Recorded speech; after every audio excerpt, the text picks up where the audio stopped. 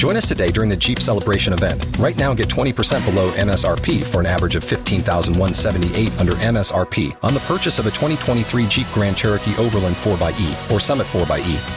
Not compatible with lease offers or with any other consumer incentive offers. $15,178 average based on 20% below average MSRP from all 2023 Grand Cherokee Overland 4xE and Summit 4xE models in dealer stock. Residency restrictions apply. Take retail delivery from dealer stock by 4/1. Jeep is a registered trademark.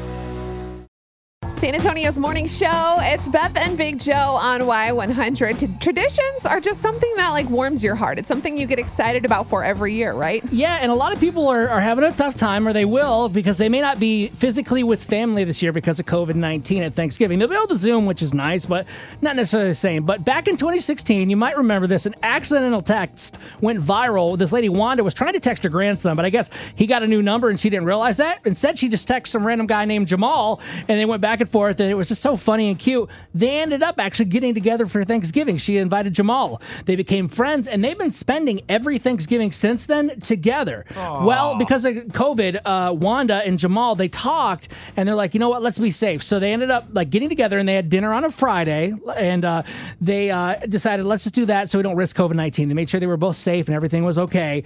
And, well, this year is a little bit different because Wanda's husband, Lonnie, actually passed away in April. He had COVID-19 and sadly passed away, but they ended up getting together. They kept the candle lit and a photo of him there, and they were talking about how Lonnie was just, they want them to be positive and move on. Like, if he was still here, he doesn't want them to be mad or sad. They just want him to continue, and that Lonnie was really proud of those two, Wanda and Jamal, of coming together and just setting such a great example. Right. Yeah, they were really happy with that.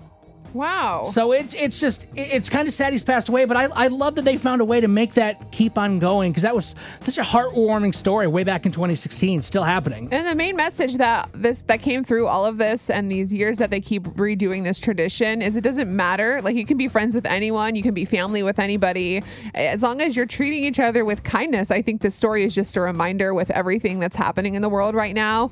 What about just being kind to people? What about including everyone? Yeah. What happened to just the simplicity of being nice? And obviously with COVID-19, you can't just invite everyone over. Oh, for sure. But there's ways to still include people who might not be able to travel, to see their families, not only are you going to try to do a Zoom with your family, right? I'm going to try to reach out to my mom and grandma on Zoom. We'll figure it out somehow. You can also spend time with your friends and other people on Zoom still. You can have a whole day of, chit-chatting and catching up with people and just making it all about family and friends and you and Lindsay and still be safe. And I think the biggest thing too, Beth and Chris, to take out of this is this a simple text, the way it went from accidental to having a nice conversation.